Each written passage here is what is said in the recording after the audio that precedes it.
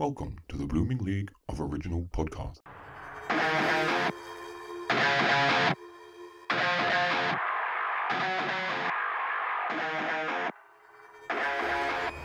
G'day and welcome to an extra value upsized edition of Thrush and Treasure, the Torture Chamber musical comedy podcast that's like throwing a bomb and a ball into an antique record store. And speaking of abominable, I'm Aaron, and I'm joined as usual. Shut up, that was clever.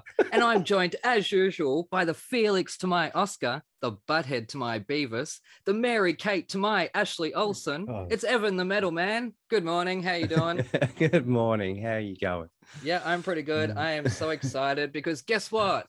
What? We have another legendary diva in the studio today. So I hope you've been practicing your knifey spoony because things are about to get tasty. But that's just how the dominoes fell. Wendy's Portlandian set sail for Hollywood, only to wind up in Springfield as a writer-producer on a tiny little unknown show called The Simpsons, where he oversaw some of the fiercest and funniest episodes in the show's short 33-year history. But before I hop into that, this magnificent grammagician saw it his mission to create and climb the cult classic Mission Hill, proving he never does things the subway. Denny's profession propelled this premier producer into the Futurama, perfectly punctuating his pop cultural punchlines with such precision they caused us to pop eyes. But forward to the past, this brilliant Burger King of the televisuals also lent his literary licks to loads more lounge rooms that left us leaky from all the laugh-out-loud linguistics lingering long after, like how he took the Funkhouses to Portlandia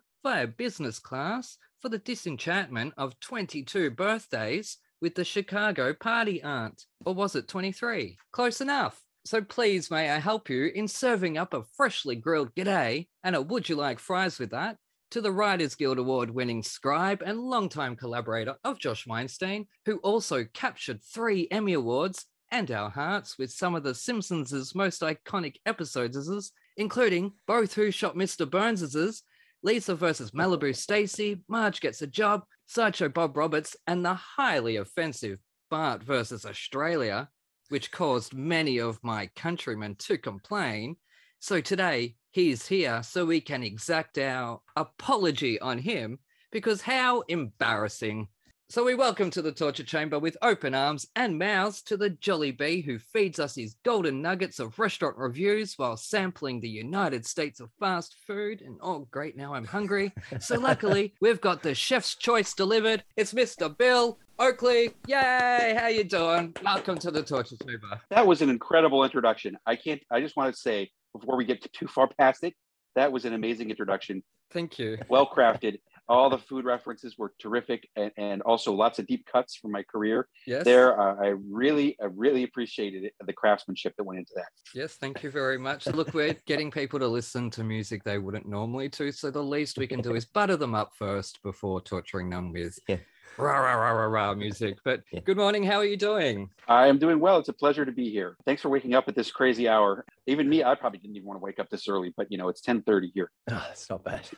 We're happy to go wherever our guests are available because you're so incredibly good enough to give up your insanely busy schedules to come on our show. And the least we can do is be awake. Okay, very good. Well, really mission accomplished. So yes, that's it. But on behalf of my country, I am so sorry by everyone complaining. I don't know what that was. I really don't. Australia has a sense of humor. We're supposed to be able to take the piss out of ourselves, and that happened, and you guys got complaints. So I'm sorry. Well, that's okay. It's okay. From what I understand, the complaints were primarily when the show first aired in 1990, like 25 years ago.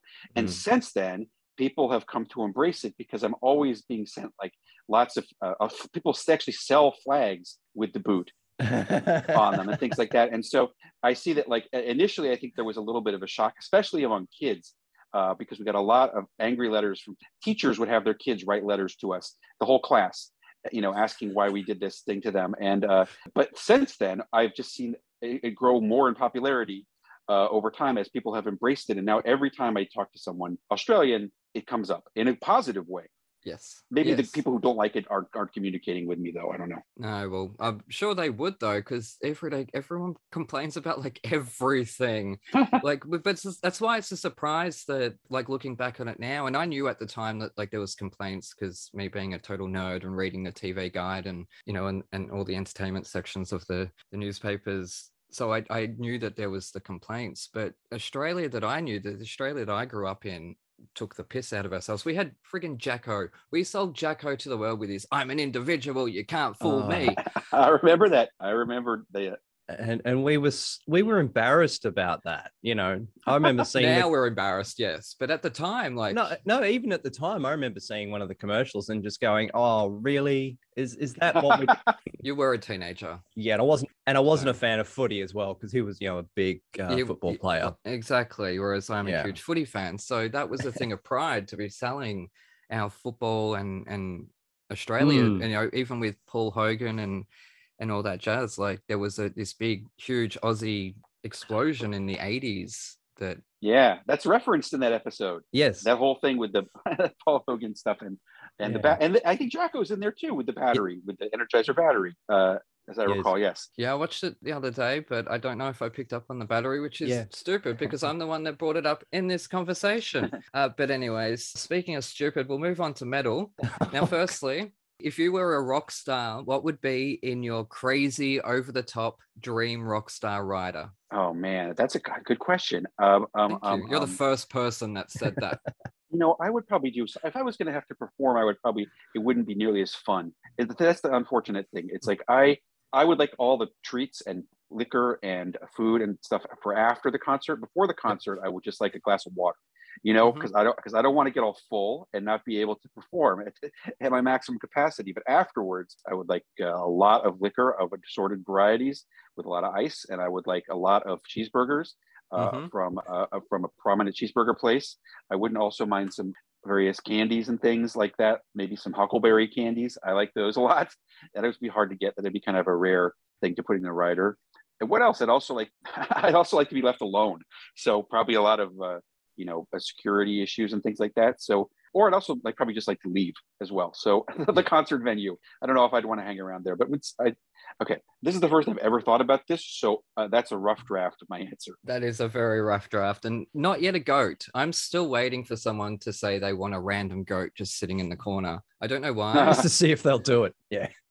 But I'm still waiting for something ridiculous, like really over the same, but everyone's too nice. I don't know why, but anyways, we'll move on. And I chose the album. And why did I choose this? Because it's freaking Kiss. Everyone knows Kiss.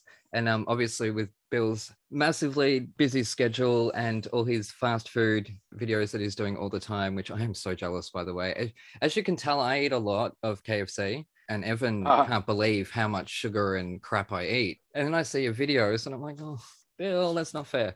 I want your job.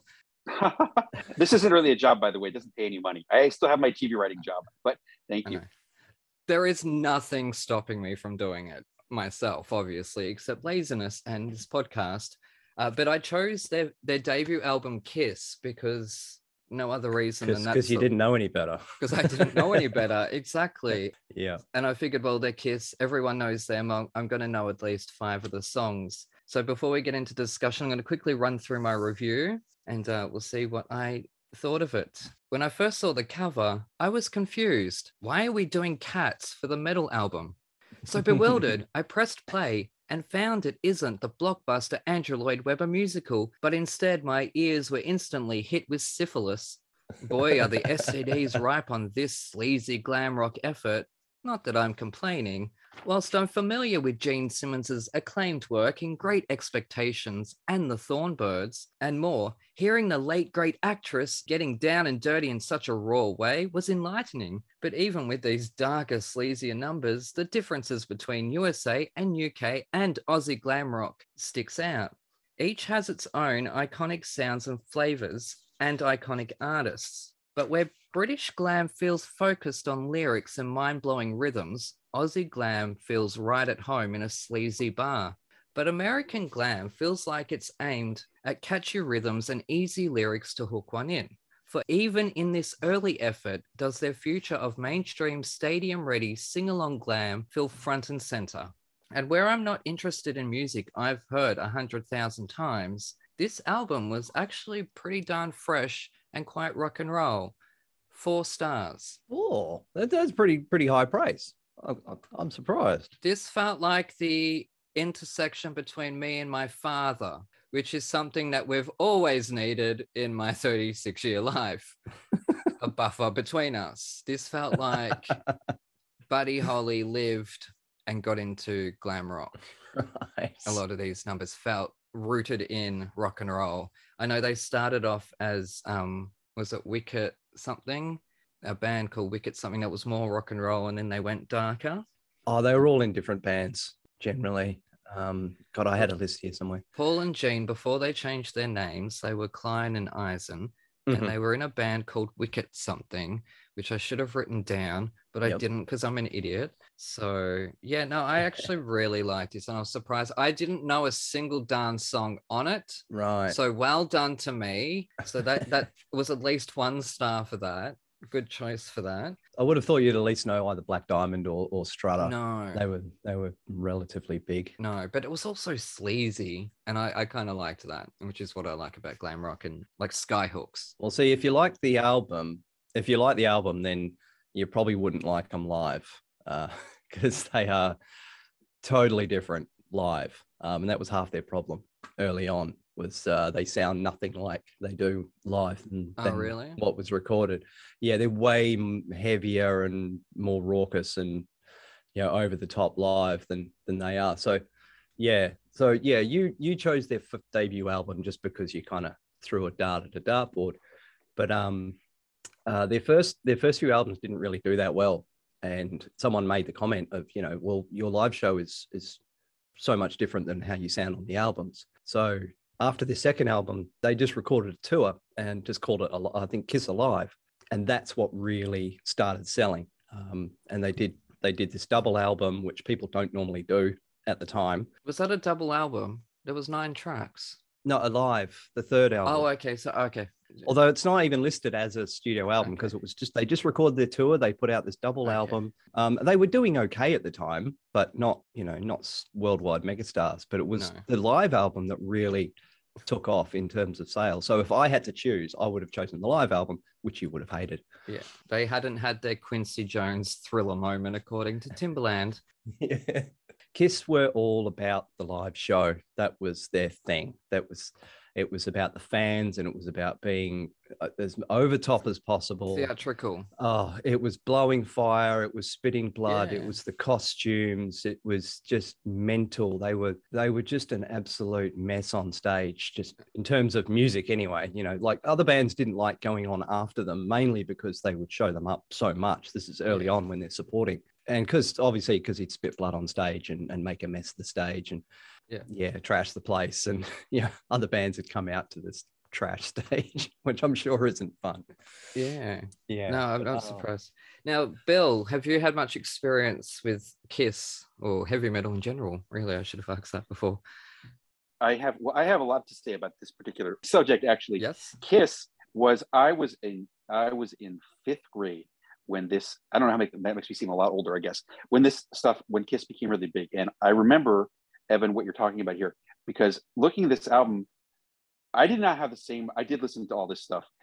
I did not recall this album at all. And I don't recall a single one of these songs. And it sounds astonishingly primitive and thin and like, garage band compared to what I remember as Kiss. And I was like, this really seems like amateur hour. And it sounds like, from what you're saying, Evan, they actually were not that popular. This album wasn't that big. No. And I remember looking through these. I remember so the first song by Kiss I ever remember hearing was from Dressed to Kill, their 3rd album, Rock and Roll All Night. Mm-hmm. Okay. And then we have the double album that you're talking about, Alive. And this was all when I was in 4th and 5th grade. And then Destroyer, which had Detroit Rock City. And then the album I remember everybody having, I don't know if I had it or not, it was Rock and Roll Over, 1976. And I had Calling Dr. Love, which I must have heard a bazillion times, as well as a couple other songs that I remember. But this was a song, Kiss was the biggest thing in in 5th grade in America, and like everybody was talking about it all the time, playing this particular album, Rock and Roll Over.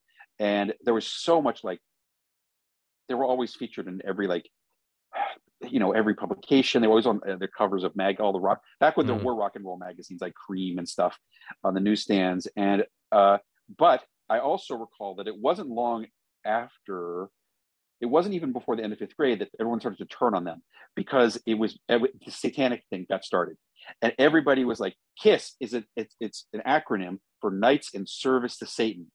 And everybody was 100% convinced this was true. And my friend, who was the biggest KISS fan in the world, either burned or somehow destroyed all his albums. And immediately basically that was the last we ever heard of KISS. So honestly, it sort of peaked and ended all in 5th grade, due to these crazy rumors. And that's pretty much what I have to say about KISS. Wow. Yeah, that's pretty much spot on. Like, yeah, just, the popularity was on the upswing with Alive and then Destroyer and rock and roll all over, and then it started going downhill again. You got things like, they started being very Hollywood. Gene Simmons started dating Cher, which the fans didn't like. That's kind of, I remember that. Oh, Yeah. Gene Simmons is a guy. Yeah. It's not the actress. No, he was actually a renowned nymphomaniac. Yeah, they all had their vices, which, did sort of start to bring them down. I think it was Ace Frehley was heavily into every vice generally. Paul Stanley was into musical theatre. Oh, He okay. played the Phantom in the Phantom of the Opera, I believe. But yeah, they started going sort of very Hollywood and selling out technically. But yeah, Gene Simmons was renowned for sleeping with anything that moved. It was around, Rock and Roll All Over and Love Gun, the band sort of, they weren't getting along, and the record label thought, instead of breaking up, why don't you do a solo album? And then, hang on, maybe why doesn't each band member do a solo album? So they released like 4 albums in 1 year. One's called Paul Stanley, one's called Gene Simmons, one's called Ace Frehley, one's called Peter Criss. And I think then they still stuck together for another album. Then they all took their makeup off, and they had this unmasked sort of decade. Because they went through a long time of actively hiding their identities. And they're literally coming out of restaurants, covering their faces, and having paparazzi chase them. And they just, although it was nice to be able to walk down the street and not be recognized, Ace Frehley was getting annoyed with it because he wanted to be recognized. He wanted to be a star. He has a star on his face. That was his thing. He wanted to be huge. So they did eventually unmask, and they did like 10 years. The lineup changed a lot during that. Obviously, Gene Simmons stayed around. He never left. I think Paul Stanley never left either. But yeah, it was around that mid-70s, someone decided that they should make a movie. Oh, yeah. And they made a film called KISS Meets the Phantom. And it turns out, I think it was a great lesson, and it's probably why you don't see it ever, of putting a band in a film, because none of them knew how to act. I saw Spice World, the movie, on opening day, Evan, by myself. Yeah, and at this point, Ace Frehley was really heavily drinking and into any substance he can get, and he would often not show up, didn't want to do it, he just wanted to play. And there's literally scenes in that film where it's not him, it's a stunt double in makeup, and then they ended up redubbing all of his lines anyway because he was just terrible. And it was just a massive flop. And on top of merchandise, the parallels between KISS and The Simpsons with merchandise. Yeah. I would say nothing merchandise is more than Simpsons, but I think KISS might have. They literally put their name on everything. It was just everywhere. And even to the point of selling KISS makeup. And it was just, you name it, they had KISS on it. It was just nuts. And they were making millions out of it because they bought everything. The fans were just rabid for anything KISS. And like you said, during their peak, you'd go to the newsstand and every cover of every magazine would be KISS. They'd be across all genres. They'd be in the gossip papers, they'd be in the music papers, the lifestyle magazines, you name it. KISS was on the cover. It was nuts. They didn't swear, did they? In their music, I mean. Like their music wasn't really explicit. I've never heard that brought up. I can't think of any. Well, they are. Well, think about it. There was KISS dolls that were very popular with children. So you'd think they're being marketed to all ages. KISS comics and that time in America, I don't know if there would be giant F-bombs in the middle of songs aimed at children. I don't know. It was a bit different in Australia. We had, Prisoner and Number 96 and all those. We had titties on primetime TV, basically. Wow. In the 70s. Yeah. Well, I wasn't alive then, obviously, but it was the Ozploitation era. So it was very raunchy in Australia. But just randomly, one of the coolest things in doing my research, because obviously I've heard plenty of Kiss. I didn't realize there was that many albums. It's like 24 albums, and that's not counting live ones. Oh shit, I missed what year it was. I think it was about 96. They'd had their rise, they had their fall, they've gone through lineup changes and infighting and all the rest of it. They'd taken the makeup off for about 10 years, and they'd been really quiet. And I think it was the 96 Grammys. The people were starting to do Kiss conventions and doing cover bands, and they sort of realized that people still wanted them. And all the cover bands, of course, were all in makeup. And I think Peter Criss was even at one of the conventions and got up and played with them, and of course, fans went nuts. But they sort of realized just how popular they still were. This is 20 years after the fact. And somehow they just they got together and went, hey, everyone wants us in the makeup again. Let's get the original lineup back, get the makeup on, and let's just give it another shot. So I think it was the 96 Grammys. They went in full makeup, full costume, didn't tell anybody, didn't even announce to the Grammys that they were coming.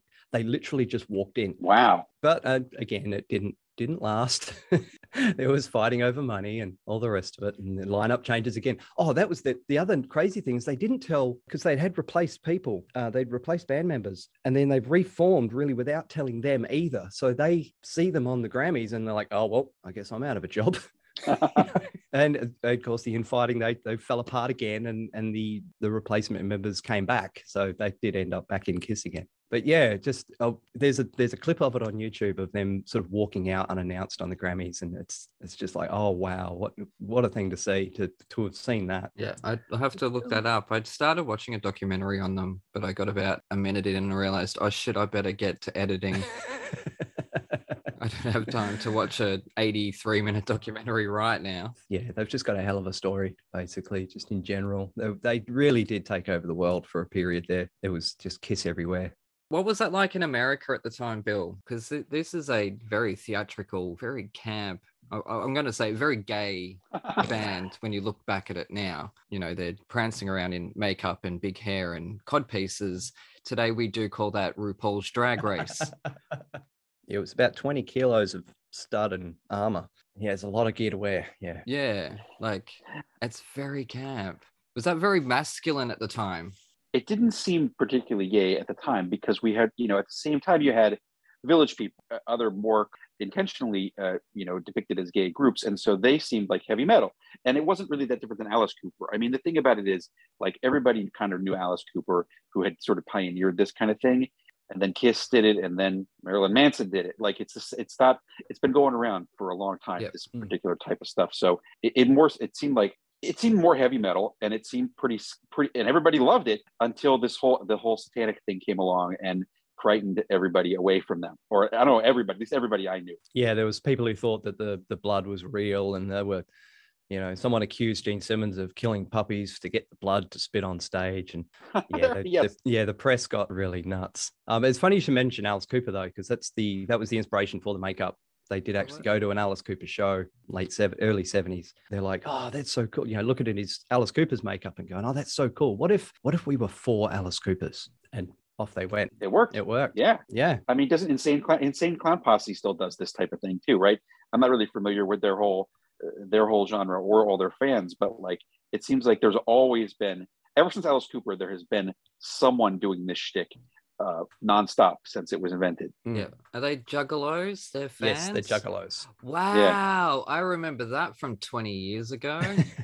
I think they're still around, though. Yep, they are. Oh, it wouldn't surprise me. No, I thought they were wearing makeup because they were swings for cats and they were waiting to get the call to go on. I don't think there's much else because it's Kiss. Everyone knows Kiss. So what's the point in continuing? Yeah, Kiss were all about the fans. It was the fans that drove them more so than the music, and certainly more so than the albums. It was the live shows. That was, the live shows nearly sent them broke. Actually, by the time they recorded their third album, they were pretty much skint because of the cost of the live shows, and they just weren't making their money back. Mm-hmm. And nowadays, the fans drive me crazy. Anyways, we'll kiss goodbye to metal and throw to an ad break.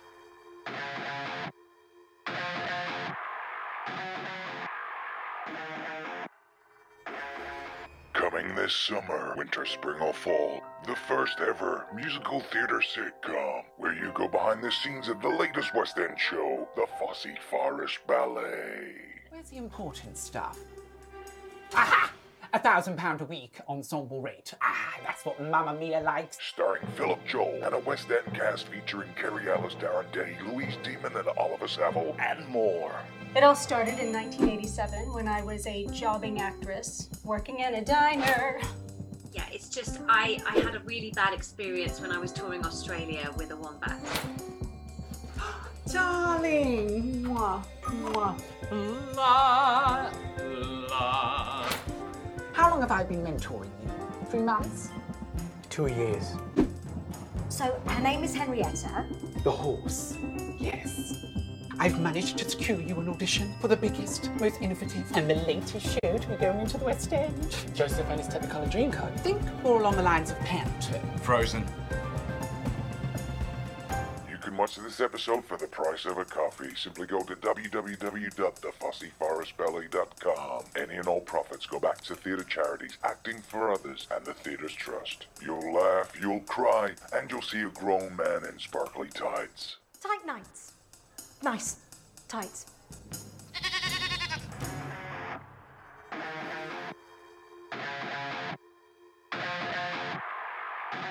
Anyways, we're back with Thrash and Treasure. I'm Aaron, that's Evan, and we are joined by the one and only, the amazing Bill Oakley. Holy guacamole. But anyways, we're going to move on to the musical. Before we do, I've got a fun question for you. What episode of The Simpsons do you think would make a fun Broadway musical if fleshed out? Ooh. Well, honestly, I think that we should do Planet of the Apes, the musical. In fact, people have, I think that whole Fish Called Selma should be Planet of the Apes, the musical should be a musical. And I honestly can't, actually, people have been talking about this for a very long time.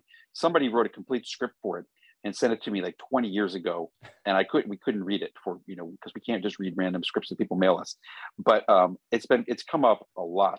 And I wish that, I'm sure it's going to be done at some point and as a Simpsons thing. And I wish I would get some money for it, but that's not the way it works. No. The problem is that the Disney owns the rights to it. So I won't be doing it. I'm actually working on my own, or I'm thinking about writing a Broadway musical based on something else that I have produced and written, but it's not that. I don't want to go back. I don't want to go back into working on Simpsons material. Yeah. Did a good job and left it behind, and I'd rather not get back reopen that can of worms. Yeah, no, that's fair enough. But we'll move on anyways, because while we've mentioned Disney, just in your work in general, because animation you've talked about, obviously not every animation writer talks about getting a lot more freedom in the writer's room in terms of not having network oversight. Have you ever experienced much backlash from third parties, like other corporations? I'm not talking about fans complaining. I'm talking about like companies that have been like, we're going to pull our advertising from you. I wouldn't say that we've had a lot of issues like that. Like the thing, that stuff doesn't get on the air. It only gets on the air on The Simpsons because the lawyers are very... the lawyers that we had in The Simpsons were extremely nice, and just said everything can be. This is a joke. It's clearly a joke. And however, the lawyers elsewhere are not like that, and they don't let you put that stuff in. So I never have had. That stuff simply does not get on the air. It doesn't even get past the second draft of the script. Generally, anything that would offend any corporation. Like I gather that you can do that in movies because movies are not supported by commercials so much, but now they kind of are because of streaming service. Anyway, but on TV shows, they don't even let you refer to things. In general, the lawyers take it out.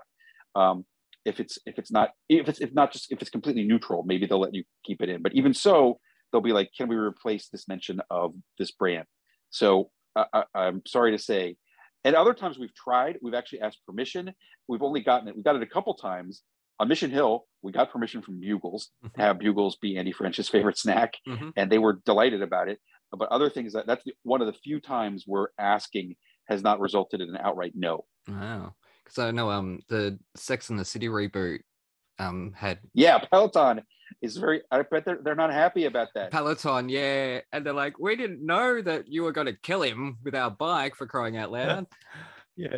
and literally counteracted it with an ad campaign saying, no, he's fine. Yeah. It wasn't the bike that killed him. But no, Evan, he wasn't fine because he was cancelled the very next day. But anyways, we're going to move on to the musical because I chose another mainstream musical that everyone knows. Hopefully, fingers crossed, that's also an animation put on the stage.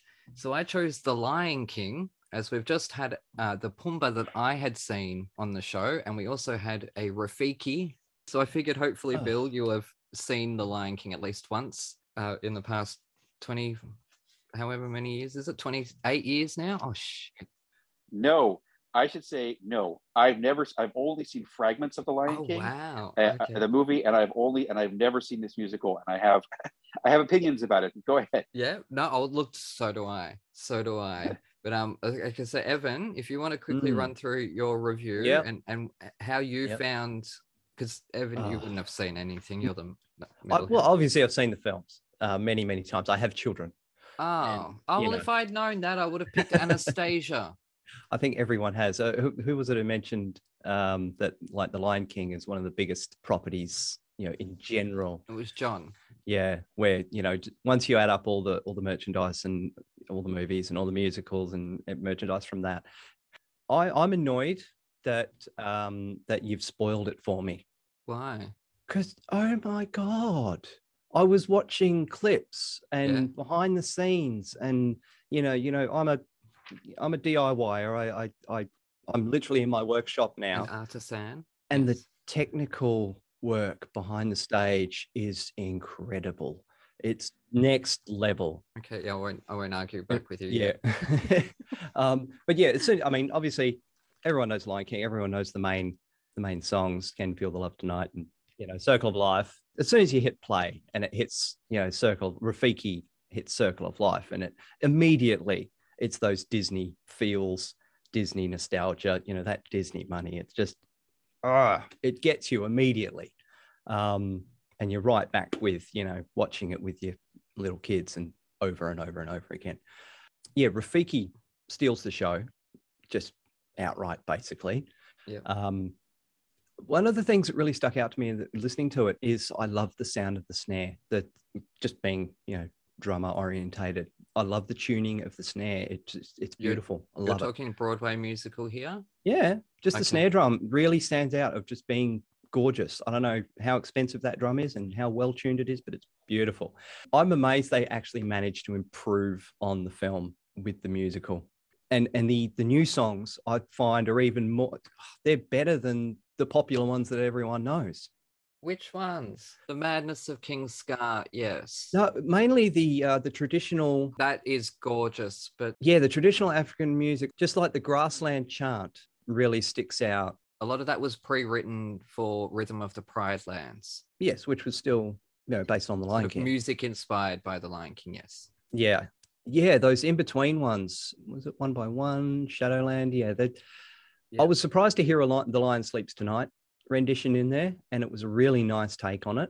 Yeah, but it goes for like a minute, and it's not the song. It doesn't matter. It's still really cool. The full song's on Rhythm of the Pride Lands. So I wasn't a fan of things like the Morning Report and Chow Down. Now, Morning Report's from the movie, but they cut it out. Ah, okay. But you can tell why. Not a fan of that, but the traditional, not a good song. The traditional African songs or newer songs that were made for the other album. Those are the ones that really stood out when you've got, it was just so authentic and big choruses, I do love the, African/South African singing. It's amazing. But yeah, so I found I listened to this more times than I did the Kiss album. Oh, wow. It was at least 3 or 4, which is, like I said, I bought some new headphones, so I was able to listen to it a lot more, and I was putting this back on a lot. But yeah, I was annoyed that you've spoiled The Lion King for me, because I started watching behind the scenes and little clips here and there, and it's the whole, they do a circle theme where like all the gazelles come out in circles. There's a lot of circles. The masks are circles, like they run is what you're saying. Yeah, they run patterns and things through it all the way through. But what really blew me away again was the technical side of it, like the costumes being they're like carbon fiber puppets, Now they'd be expensive to make, and they, they have to remake them. There's over 300 pieces of costumes and puppets for multiple productions. No, just for the one show. For multiple productions around the world, though, they're not going to make one puppet and then send it around the world. Oh, sure. They have to make multiple editions. Yeah, and you never make just one of anything, Evan. No, of course not. They get damaged, they get replaced, that kind of thing. But they're mostly carbon fiber, balsa wood. They're super light. Yeah. The attention to detail in like literally weaving grass bead corsets. Obviously, it's not real grass, but painting the shoes to the skin tone of each individual actor. They even had this system. They had this computer-controlled system. Oh, the lighting, of course. There's 2 separate lighting desks, which is freaking out of the park already.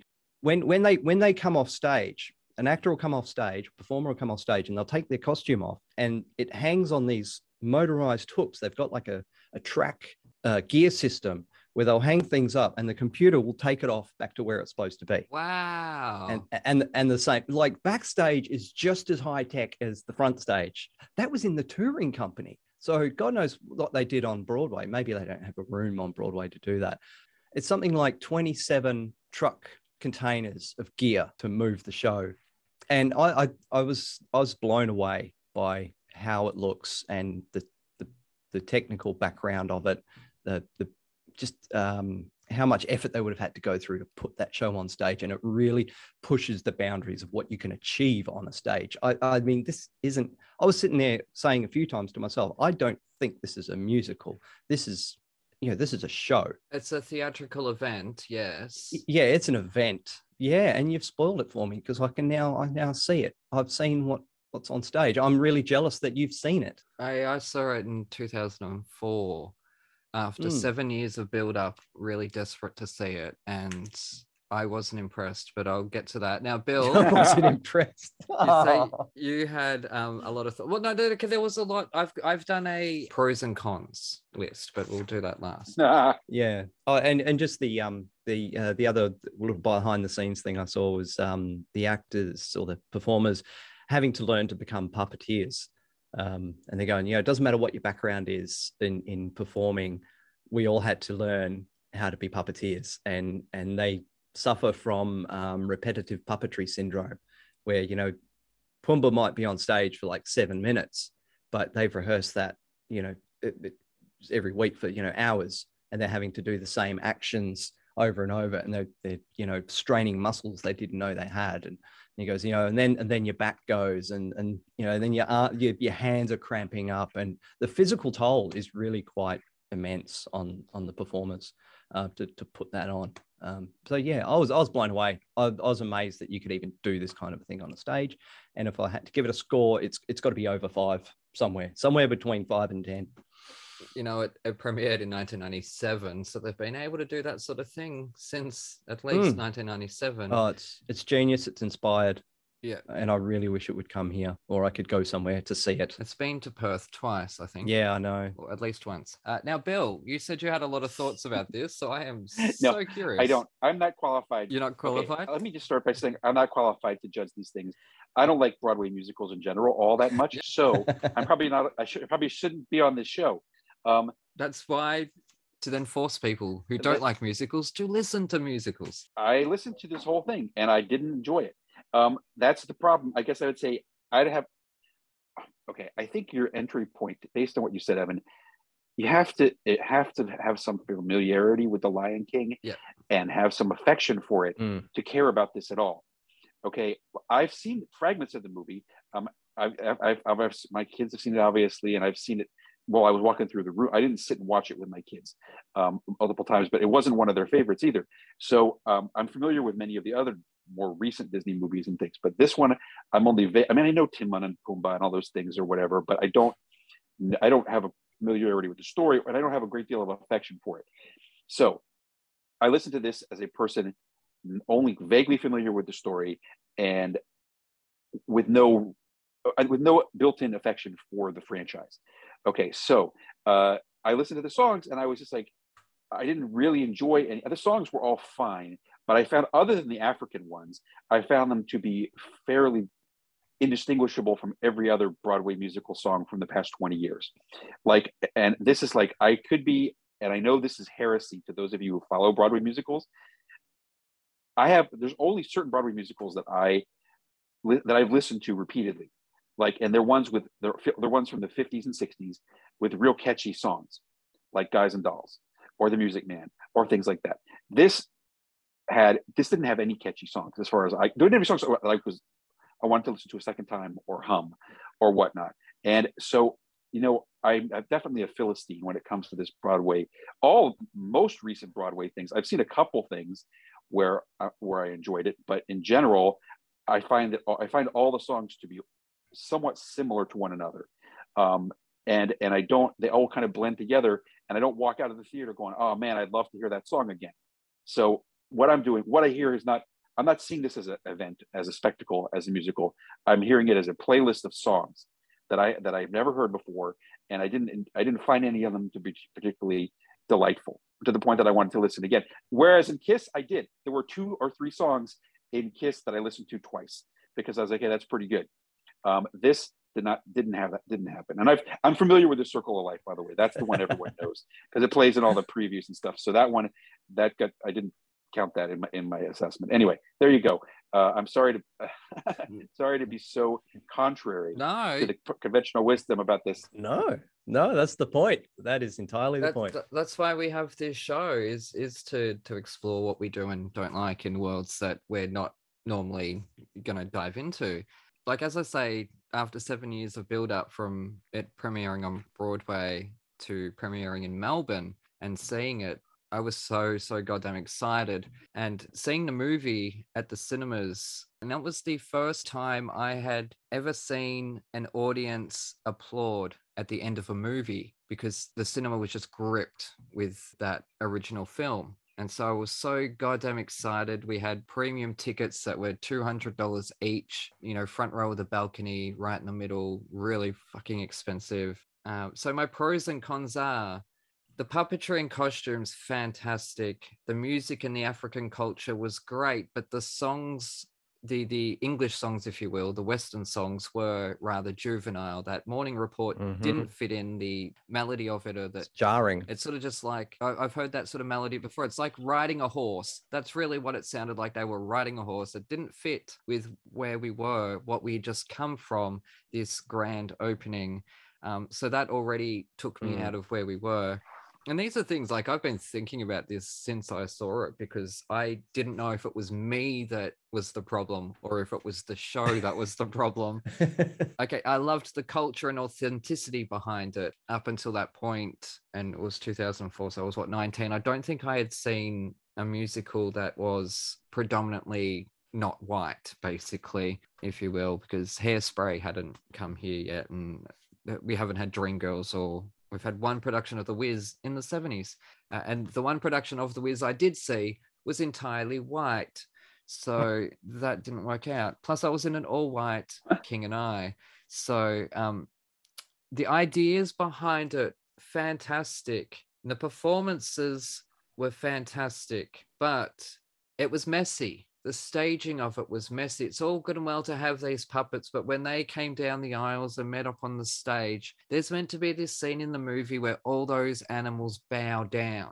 And they didn't. They sort of just waved their arms around like fucking... Oh. And so with all these puppets, look, watch it again, and you will see there is no clear choreography with all these animals. If they had been waves of movement, like a Mexican wave of movement, or something, anything that wasn't goddamn messy. And so straight up from that opening number, I'm like, what am I watching?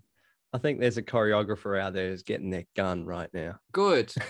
Bring it on. Come on my show and we'll have this. We'll debate this. The script, juvenile, was childish. What? The script, the book was juvenile. For the stage, it was. It's your prodigal son coming of age, growing up to become a man, filling your father's shoes type story. And this was an animated movie that made people applaud at the end of it, Evan. Yeah. The first time I'd ever seen people applaud, and Beauty and the Beast could have done that but it didn't. The Lion King did. So therefore, and it's based on Hamlet. Therefore, you don't go down the juvenile route, for crying out loud. The leveling and the sound design was lazy. There were songs that the song would be quite at a middling level, and then it would go to a dance break, which would double in volume, and it was quite jarring. And it did that, I think, twice during the show, and it took me out of what I was watching.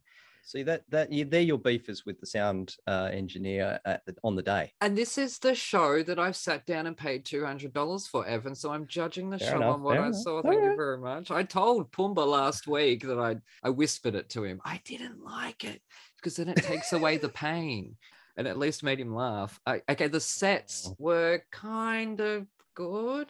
I know Freddie came on this show and said that she loved the minimalism behind it, but I just paid $200 for this. Yeah, that was on purpose. They were saying that they needed to be able to, they needed, not just on purpose, but they needed to be able to fit into any theater that they were going to go to. So it was on purposely minimal. That's why they do tour versions. What you actually saw going on. You know, backstage, there was just, mental technological achievements. I'm sure it was. Well, but no, for $200 a ticket for a barren stage with fucking swaying lettuce in the most romantic number that was not good enough from Disney lettuce. When 8 years before we had seen Beauty and the Beast, where this magnificent castle set came out and it was huge and it was brilliant and it was spectacular. This was puppets. That was the spectacle, and I don't think it was enough for $200. I don't care how expensive they are, because there are 3,500 people in that theater, so they're making their money. Anyways, fair performances enough. I already said that. The execution, 70% of it was good, and that wasn't good enough for me. How? I've never heard you tear into a musical like this before. Well, think of how much I love The Lion King, as I just said. I still have the CD. It's well, I would have gotten it out like I got my Rent one out last week, but there's too many spiders behind there. And the price point, fucking ridiculous. What the hell? This is a children's musical and there's barely any set. Why are you charging me $200 a ticket? Because those are carbon fiber Giselles that are hand painted and they have to be replaced every few shows. So yeah, there's where your money went. Yeah, well, and then Julie Taymor went on to direct Across the Universe using Beatles music, and what the hell was that movie? And then she went to direct Spider-Man Turn Off the Dark. So please, Broadway, stop giving her money.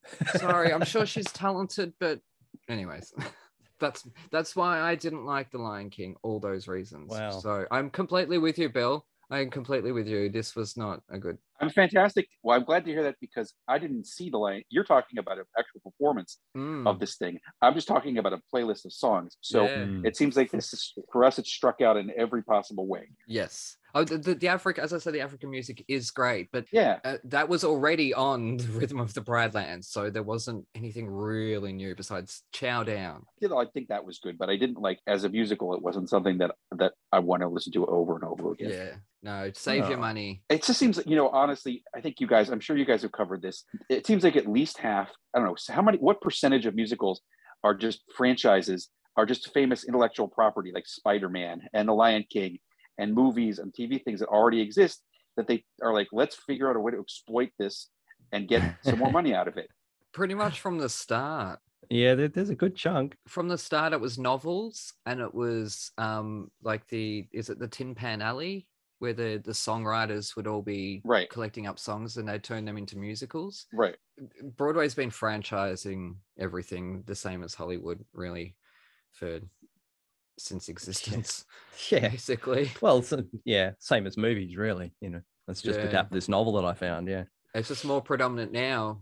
Perhaps it's just that they're using intellectual property that I don't particularly have any affection for. Maybe that's my complaint, because I don't care about seeing a Spider-Man musical or a Lion King musical, or if they were to use intellectual property that I was interested in, like Planet of the Apes, then I'd probably be there, and I would probably be giving it a far more positive review, because I had built-in affection for the franchise before I walked in the door. Yes.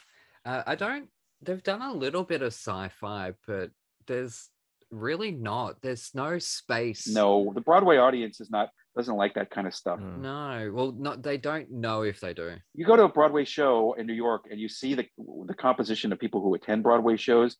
It's not the sci-fi crowd. I can't think of anything that is actually set in space or is about aliens. I think that with Amy Adams' movie, what was that one? Arrival. I think that would make a fantastic small musical with a small cast and an amazing puppet behind the glass, like like a small chamber musical, not a big one. So because that was a very much a character study, that, but no, Broadway doesn't do much in the way of sci-fi, so I can't imagine they would do Planet of the Apes, but they did Shrek. Yeah, and SpongeBob. And SpongeBob, which is apparently really successful. Well, it didn't last too long on Broadway. You can see there is a pro shot. We'll do it eventually. Oh, okay. Yeah, no, but look, everything's they even made Pretty Woman into a musical. Yes. Yeah, Bryan Adams did that. Well, do musicals. Don't almost all musicals end up having to be family-friendly crowd pleasers? Like, they don't get to be genre pieces very much. They don't get to be sci-fi or horror or whatever. They have to be. Yeah. No, I think you'll find there's a lot of irreverence. Yeah, but there's a limit, to what they can put on stage. A lot of nudity.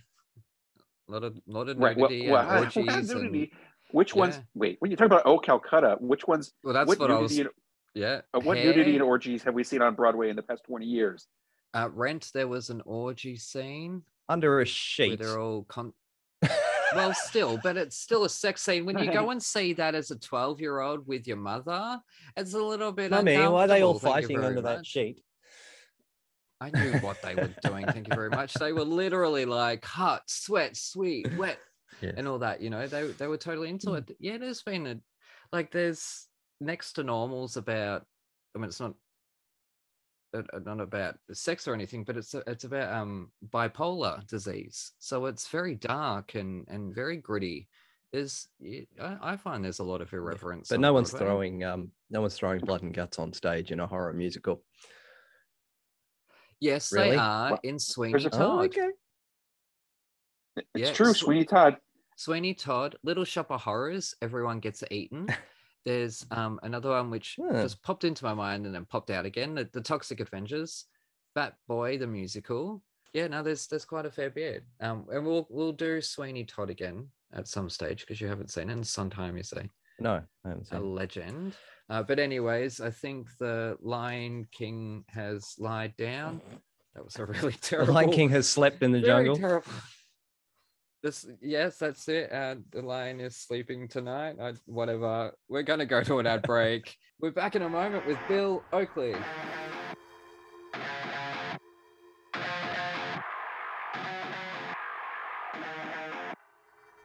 G'day, listeners. Aaron here. While you're topping up your coffees, did you know that you can support our show and go on a fantastically scary adventure at the same time? Go to www.thetonistantales.com/bookstore to grab your copy of The Toniston Tales, a darkly funny Aussie trilogy about a young boy who rescues injured animals in his spare time and the roller coaster ride he's taken on by a literal fish out of water. Written by me, the village idiot of Thrash and Treasure, you'll come to love Toniston Turnbull and the dozens of wacky characters that he meets along the way. And here is a sneak peek. After barely 3 hours of light sleep, Toniston Turnbull slowly opens his eyes, his body feeling heavier than it ever has before. Not from extra weight, from tiredness and stress. Polly sighs in the shadows behind him, the flame of the nearest barbed wire tiki torch tower having died down, but not out, while Toniston napped. "Are you awake?" Toniston whispers. "Oh, how can I sleep in this place?" Polly moans, turning onto her side and facing Toniston, who stays on his back, imagining obscure animal-esque shapes in the rusted tin roof above them, shadows faintly formed by the nearest dying torches. "We need to work out a way to get out of here," Toniston states the obvious. He whispers despite the fact the nearest shacks to their own are several meters away, and the occupants presumably asleep as most prisoners seem to be. "How? There's no fence to squeeze through, or even climb," Polly replies, sitting up in bed and then stretching out her sore arms. The hairs stand on end from the slight chill in the air. "I don't know, but I think the whole fighting thing is a distraction." "You mean to distract the other prisoners when new ones arrive?" "No, I think that was just bad timing. Didn't you notice? Toniston goes on to explain his theory. That fight happened, everybody gathered around. I didn't see one person who wasn't watching, and then when I vomited, the only gate in this place closed shut. What are you trying to say? I think something happened when everyone's back was turned. Like what? Whispers Polly, her voice breaking up in fear. I don't know. That's what we've got to find out. Toniston's brain starts working overtime, but it's strange that nobody seems to want to leave. They seem almost happy. Definitely content. So, when's the next one of those stupid beatdowns? Toniston can't help but think Polly looks tough, almost evil in the shadows as she asks, I don't know, Toniston begins. But both teenagers are distracted by a crumbling noise in the distance. Hopping out of bed, Toniston joins Polly on her own, equally uncomfortable one, spotting a large, white package hovering close to the cave ceiling, behind it a shadowy figure. The package is lowered down, causing the teenagers themselves to lower as well, hoping not to be spotted by whom or what may be operating this obscure crane. Over a long, slow descent, the package is dropped to the ground. Polly keeps her eyes on it, but Toniston looks up immediately, spotting a large black shadow scurry away to God only knows where. Come, he whispers, as he quietly hops off her bed, slipping into his docks with bare feet. Polly follows his lead. Careful to keep watch on all directions, the teenagers swiftly sneak over to the white package, their hearts beating in almost tribal jam in perfect harmony, and stopping in their tracks as the sudden realization of what lies before them sinks in. A woman, seemingly in her early 20s, wrapped up in bandages from the neck down. No, not bandages. Is that spiderweb? Polly asks, completely mortified at the prospect. Grab your copy of The Toniston Tales from thetonistonTales.com/bookstore today. Hooroo!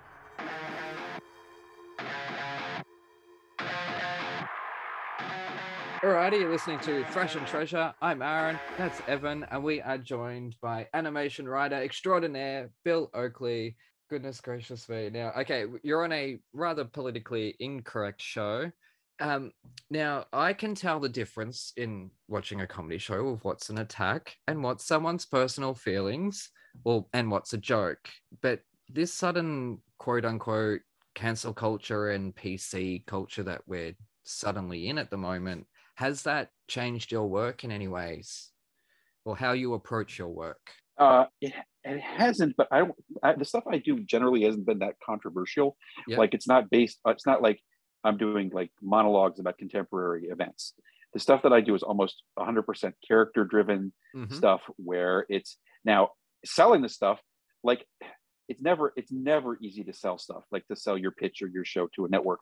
It's not any easier now than it was then. It's like, and you never know what they're looking for either. Like now they're like, they claim to be looking for stuff of a certain type, and then they don't buy that stuff when you go pitch it. So who knows? Like in any case, I haven't had a lot of problem with that type of thing, because I don't deal in contemporary. I don't like do a lot of shock value type stuff like Louis C.K. or whatnot, and so it's not been a big issue for me. Although, I mean, I think there's also different types of cancel culture, to be honest. Like there's cancel culture that's well-deserved, like Harvey Weinstein or something like that, where it's like, it's long overdue that these people be canceled. Then there's the unfortunate type. There's probably other types as well, but the unfortunate type is when the canceling people don't understand what they're canceling, or they're mistaken about what they're angry about. The context is gone.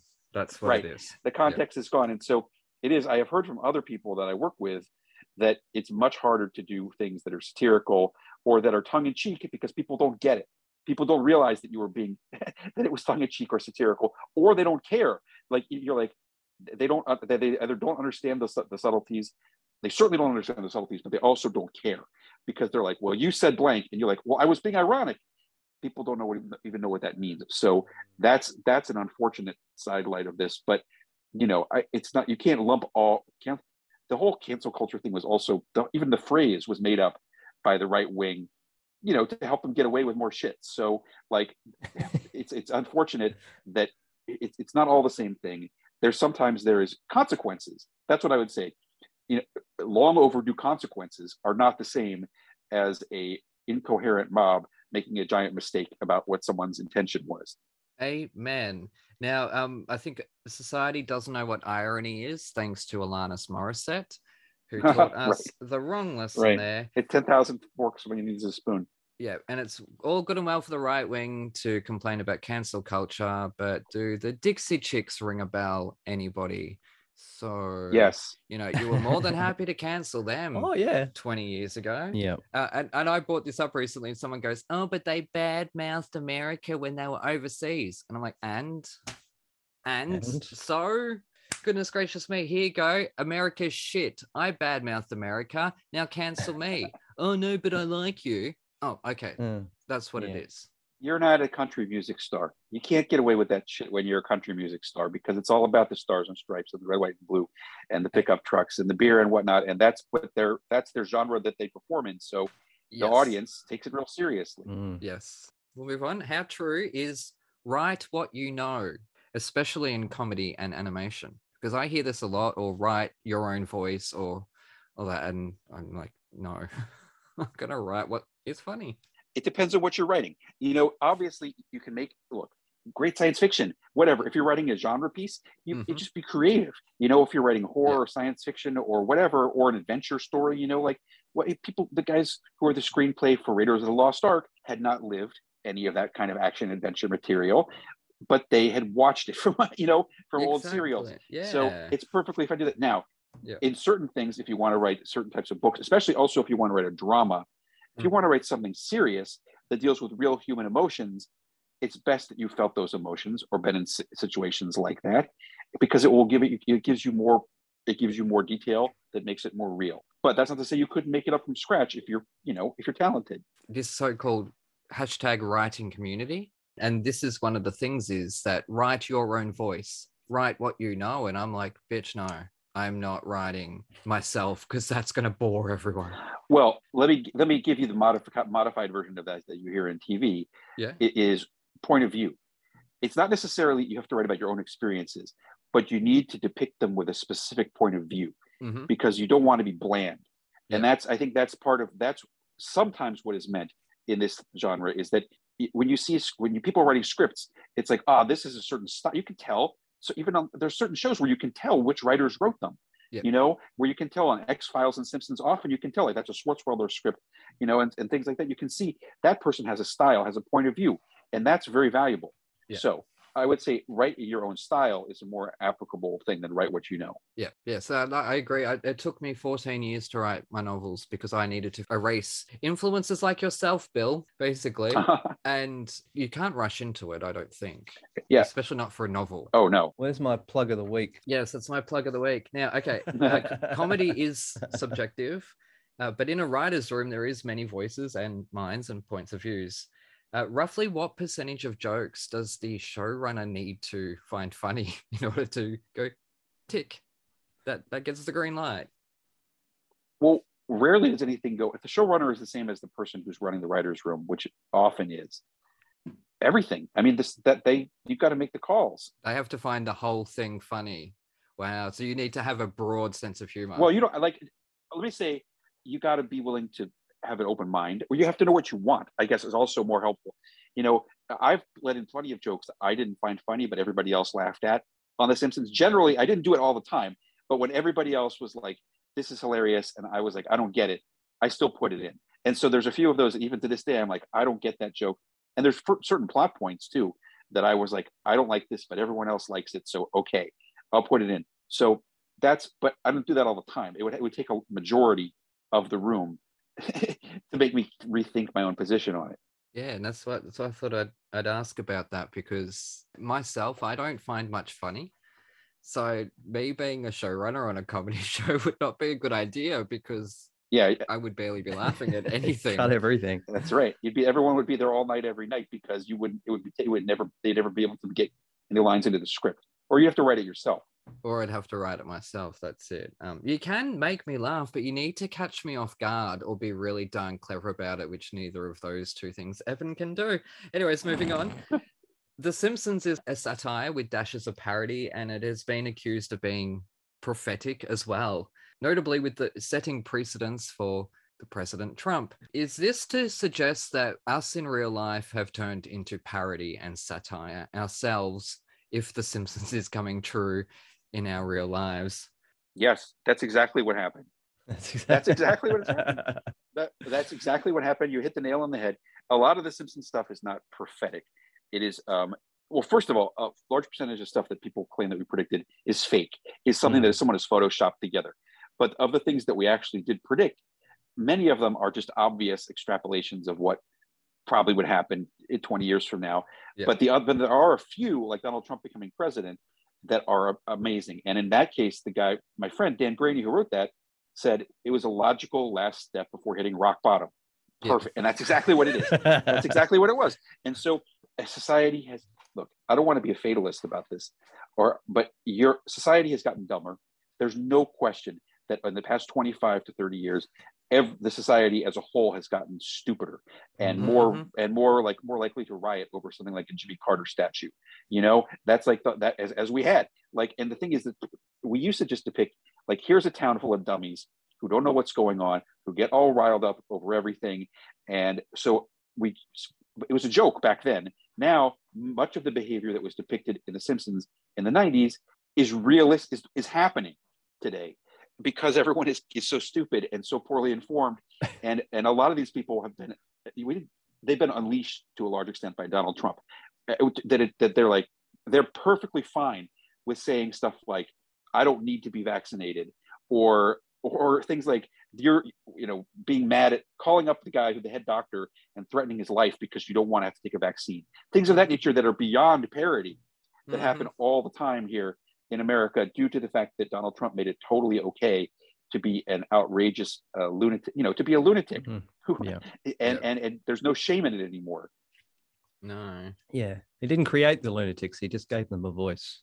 Yes. Correct. Because remember, they were already draining swimming pools because of a disease in the 80s, but wearing a mask is asking too much of them. Just stop and think of the logic there. It takes a lot. Right. It takes a hell of a lot to empty a swimming pool. But it takes 10 seconds to grab a mask and put it on. Like, I don't Logic doesn't apply. No, it doesn't Logic, apply. Consistency, reason, none of those things apply. And that's an unfortunate thing that's happened over the past. So yes. So the characters, that was in the 1990s, you didn't see nearly so much of that. Now it's commonplace. Yeah. So I don't think that we predicted stuff so much as the mob became stupider. Yeah, we turned into the citizens of Springfield, which is what I was expecting you to say in the question. The answer, anyways. Yeah, I was going to say the whole world is now Springfield. Yes, no, it is. Have you had any desire to write a feature, live action or animation? Yes. Well, Josh and I both wrote a couple movies that we sold. They never got made. Most movies that are written and sold do not get made. But we did it. It was I don't like it quite as much as TV, because the problem is the writer is a peon in movies. In TV, the writer is the showrunner who's the boss of everything. In the movies, you write the script, you sell it, and you're gone. You're lucky if they send you a ticket to come to the premiere, and that's it. And then the movie is all about, you don't ever know it's all about the director, it's all about the actors, and the writer never gets mentioned or even treated well or invited to the set. In TV, it's the complete opposite. No, I do find that. I did have a follow-up there, but that doesn't matter. We'll move on to your fast food, because you have been doing your reviews, and I have my McDonald's socks on. Hey, wow. I love my fast food and my McDonald's, which we call Macca's. So if Macca's was to put out an Oakley burger, what would be in it? Well, they already kind of do it, honestly. It's a cheeseburger with everything on it, meaning lettuce, tomato, pickles, onions, mayonnaise, ketchup, and a little mustard. And they don't do that, but you can modify the Quarter Pounder Deluxe to be like that. And honestly, it's certainly the best nationally available burger we have here, in my opinion, because they've improved it over the years with they don't use frozen beef anymore. And so that's what I like. But there's other ones. And the Aussie burger I made last summer, the Aussie burger, which is the one with the kangaroo meat Oh, okay. Yeah. and the beet. You guys all put pickled beets on your burgers. Well, That's a normal thing. No, it's not normal. No, it's not. My dad does it and I fucking ate it. Seriously, I run. Yeah, got to be in the mood for beetroot. No, never in the mood. Get it out of my house. Kill it. I made the recipe for the Aussie burger with the lock, as they say, and it had that stuff on it. Yeah. Most of the stuff was fairly normal except for the beetroot. Yeah. But I didn't mind the beetroot. It was actually not that different than pickles. It's a little bit different than pickles. What about pineapple and egg? Yes, those were both on it too. Okay, yeah, very good. Not that I have them in my burgers. It was really good. It was, yeah, good. Because the macos, I think it's one of those off-menu things that you can ask for, like the crunchy McFlurries, which were really, really good. Oh. But I did notice you did a poll of the international treats, and Chomp, I think Chomp won.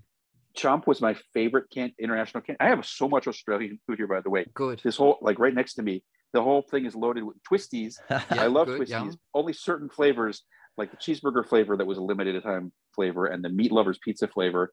And I have, yes, but the Chomp bar is such a simple candy bar that we don't have that. It's almost like a Kit Kat with caramel inside it, and which it just seems like a no brainer. But we don't have one like that in America. So yeah, the Chomp bar really. It was the best international candy bar I had last year by a wide margin. The Chomps have been around forever as well. They're the lower sort of price point of chocolate bars. So if the kids are going, oh, can I have a chocolate? So, yeah, have a Chomp. Because you're cheap. Because it's only it's 80 cents. Yeah, because you're cheap. That's why. Yes. And it's small. It's in weight. Yeah, they are quite light and fluffy. Right. It's smaller than most regular candy bars. Yeah. They are very light and fluffy. I like them. Now there's a chocolate here, if you can get your hands on it. Cadbury Caramilk. I've had those too. Excellent. Good. Yes, I've gotten a pretty good, thanks to some of my Australian fans, I've gotten a pretty generous, also it costs fortune to ship the stuff from Australia to here, and to vice versa. Somebody wanted, right here, you guys don't have ranch dressing there, or you don't have very much ranch dressing. One guy from Australia wanted me to ship him a couple bottles of ranch dressing, and it was over $100. Yep. Sounds about right. Yeah. And now you can't even send stuff to Australia. Like apparently we're not even doing it anymore because it's there's some, I don't know what it is, but there's apparently some COVID. Yeah, it could be COVID. Well, yeah, the postal system is under a bit of strain at the moment. Yeah, it is. Yeah, well, see, around here we have, I'm surprised you don't have like an Aussie store somewhere that stocks all that stuff, because we have a New Zealand store, and we have a British deli, and we have an American shop that stocks all the American stuff. There's an online store. No, like local brick and mortar stores. Oh, with the imported stuff. Yeah, and they're really good. They are really good. You get all the American stuff, like Three Musketeers. Ever since watching Zombieland, I've been fascinated by Twinkies because we don't have them. Oh yeah. Yes, we do. Well, let me finish my story. Maybe not you on the arse end of Australia, but us on the normal populated side. I had never seen a Twinkie, and it was only literally last year. We have this shop called Spud Shed, and they have like a British aisle and a New Zealand aisle, and they had an American aisle, and they've got all the American cereals and all that kind of stuff. And I was like, oh, that's an American cereal. This is whole American aisle. I wonder if they have, yes, there they are, Twinkies. And I immediately bought a box. My wife was like, what the hell are you buying Twinkies for? I was like, because it's a Twinkie. I've never seen one before. And they were just this big ball of bloody sugar, and we never bought them again. It's just literally just a sponge cake with a bit of cream, and I'm like, it's really not that exciting. But I know. They are Twinkies. That is that iconic thing. Yeah. Anyways, so what has been your proudest achievement? Like a single project or something that's been that you would say has been the pinnacle of your career? Besides coming on this podcast, of course. Yes. I don't know. I would probably say the Frank Grimes episode of The Simpsons was certainly one of them. Getting the Emmy for the John Waters episode, getting the Emmy for the John Waters episode of The Simpsons was noteworthy, because that was the Emmy that we actually won, that we earned. Because a lot of times you get the award and you didn't really have much to do with that script. That one, we shepherded that thing from an idea, and part of it was our idea anyway. So that's probably it. But also, I'd say, to single-handedly, with no help from anyone, developing myself into a food celebrity from nothing has been very enjoyable, because now I do get, I appear on TV shows and I commercials and things like that, and I get offers to go places and get free stuff. And I didn't, and 3 years ago, I didn't have any of that because I didn't, I sort of kind of did this.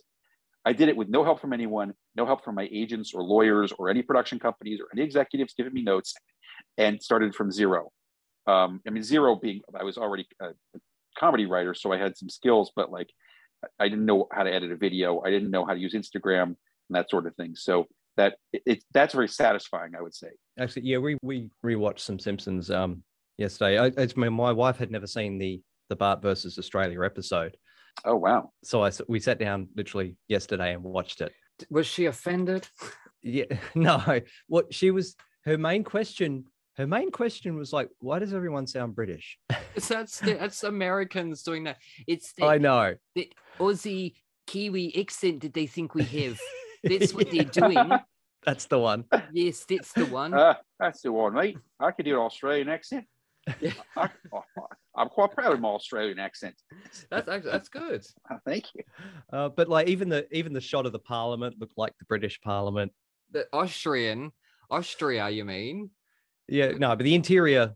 Oh, okay. The how they interior, drew okay. it looks like the British Parliament. Yeah. So the only real question is, what would a Bart versus Australia episode look like in 2022 with so much exposure online and our crazy government and people watching what Fox News think of them?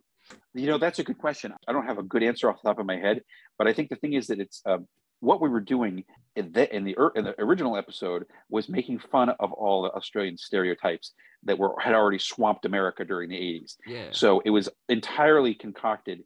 Our vision of Australia, neither of us having ever been there, was entirely concocted from scratch, from Crocodile Dundee and from every other thing that we saw, and so it was designed to be silly and hopefully, we thought Australians have a good sense of humor about themselves and find it amusing. So it's supposed to be. Today, it's once again, we're in that situation where the silliness is too close to reality. It's, it's beyond, both in America and Australia, it's almost beyond parody. So it would be hard to make fun of it in any realistic way. Yeah. But you got Chris Hemsworth and all the Hemsworth brothers. So there's a joke in that we keep producing Hemsworths. Yeah. Well, it'd be hard to do the politics of it. The thing is, I think that people are more familiar with Australia. Doesn't seem like Australia's to Americans these days. I think it seems more sophisticated and more urbane as opposed to being an outback filled with crocodile hunters and stuff like that, as it was in the 80s. Now people are familiar with Australia being a more sophisticated, and also having a lot of the same problems that we have politically. So it's not as much of an unknown, which I think was part of the fun. Yeah. That's why I was sort of interested in how would that hypothetical of how would that look with that exposure, knowing all this, what sort of things would be poked fun of. And now our prime minister at the moment is Trump 2.0. So there's a lot of material there. He would like to be, maybe. He would like to be. He's more like Mr. Magoo. I don't know. Have you seen Duterte and, Bolsonaro? God damn. There's some very Trumpy leaders out there. Yeah, but they're they're the people that Trump wanted to be, wish he could have been, because they can actually enact their tyranny. So before we run out of time, I've got to get in. It's such an honor to be able to talk to the man who was involved in an episode that has worked itself into my vocabulary. Whenever I see an article on the news where they've spent some ridiculous amount of money on a project for something stupid, I will still turn to the TV and go, what? $1.5 million he does? Still do it to this day. I'm so glad. What a nerd. What an absolute nerd. I'm so embarrassed right now. Okay, now if you, all the shows you've worked on, if you were allowed, if those creators, those copyright owners said to you, you're allowed one character from each project to create your own show, which characters would you have in this super band or the Marvel universe? I guess it would be the Avengers of animated TV. Here's the question. Does the show have to be successful? Because it would be a different thing if okay, good. Because I would choose characters that would not be successful. I would choose Superintendent Chalmers from The Simpsons. Excellent. Yeah. I would choose Gus from Mission Hill. I would choose I I'd probably choose Zap Brannigan from Futurama. I would choose. I don't know if you have. I don't know what other shows you guys are familiar with that I worked on. I would choose the Ant from Chicago Party Ant. I would choose Alex Orpenberger from Close Enough. So it's kind of a motley crew of of malcontents. I guess I would say they may not work together, and and there's certainly like I'm sure I'm the only person on The Simpsons who would not choose Homer, but I'm tired of Homer and his antics. I like the mellow, dyspeptic, style of Superintendent Chalmers, which nobody would pick other than me. But that's what the kind of humor I like. Yes, one might say he is an esteemed ham. Now, when I went to bed last night, I thought, while I'm lying down, mind you, I'm going to draw Homer Simpson and see how this turns out. Lying on my side, mind you. So this is my attempt at. I drew lots of them, as we can see. None of them look like Homer. He has a big fat Those are good. head. Those are not all bad. fairly They're good. not. This one I got a tick. This one got a tick.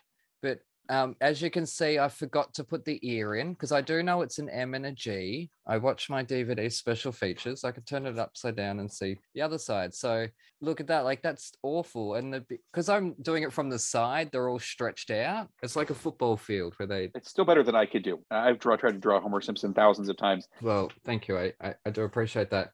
You could do like an Andy Warhol color scheme and chuck that on a shirt, no problems. I have Leon Kompowski as a figurine. Wow. I didn't even know they made that. Yeah, I got Leon. I got.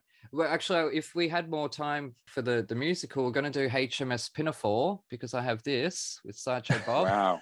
in his costume. So I got a whole bunch of them, but I only picked out a few ones. And Homer in his moo-moo. That's a good one. I wish I had that one. So yeah, like they all just sit on my desk. But in 2015, I gave my nephew $30 to buy any figure he wanted at a convention. And he picked two figurines from The Simpsons. As a 5-year-old, he picked Rod and Todd. Wow. I know. And I thought at the time, like, that's so funny because why? But also, that's really clever because why pick Homer or Bart, Marge, Lisa, or Maggie, or even Ned Flanders? Why not go with obscure characters that you're not going to be able to just walk into a toy store and buy? So, well, did he maybe just pick them because they're kids? Possibly, yeah. Or he was a little nerd and still is. That's probably more likely it. Close enough. Yes, I did not make up Close Enough. It is, if you saw regular show, it's from the same guy who did that, and it's a great team. I am the head writer for season 3, which is just being animated right now. Yep. And possibly season 4, should that be ordered as well. And we're just finishing that up. But the first season, I'm pretty sure, is on HBO. If you guys have HBO Max there. No. You don't? No. We get most of the shows from it. Yeah. Yeah, not available in our country. No. Okay. Well, it's on, season 1 is on there now. And I believe season 2 has also recently come out overseas. It's on Netflix in Australia.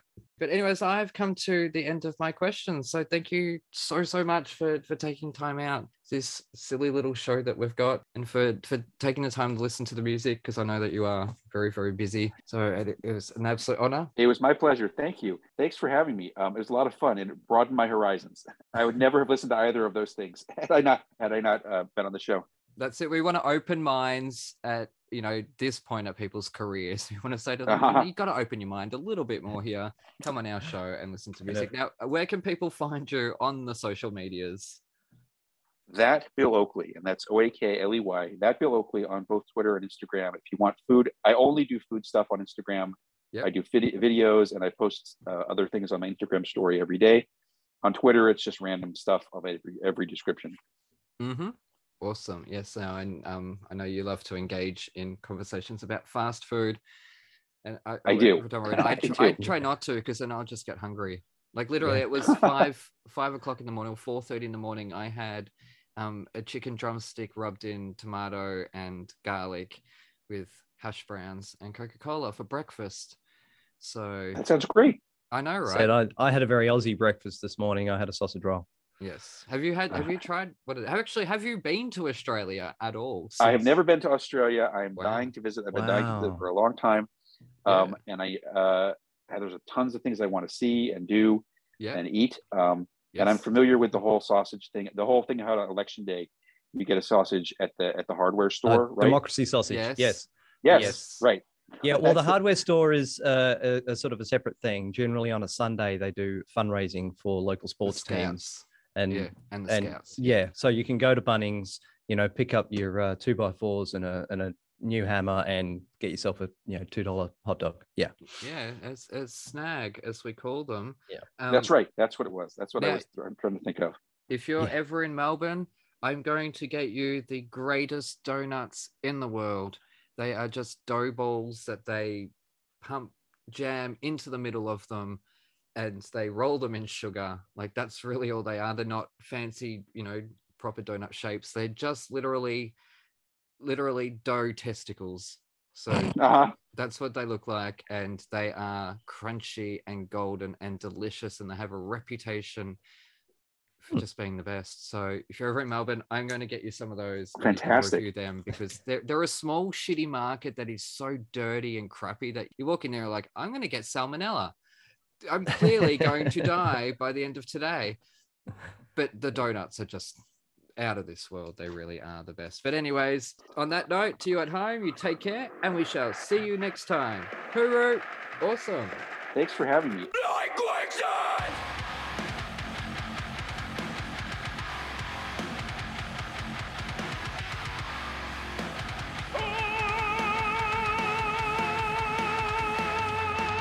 What? $1.5 million he does?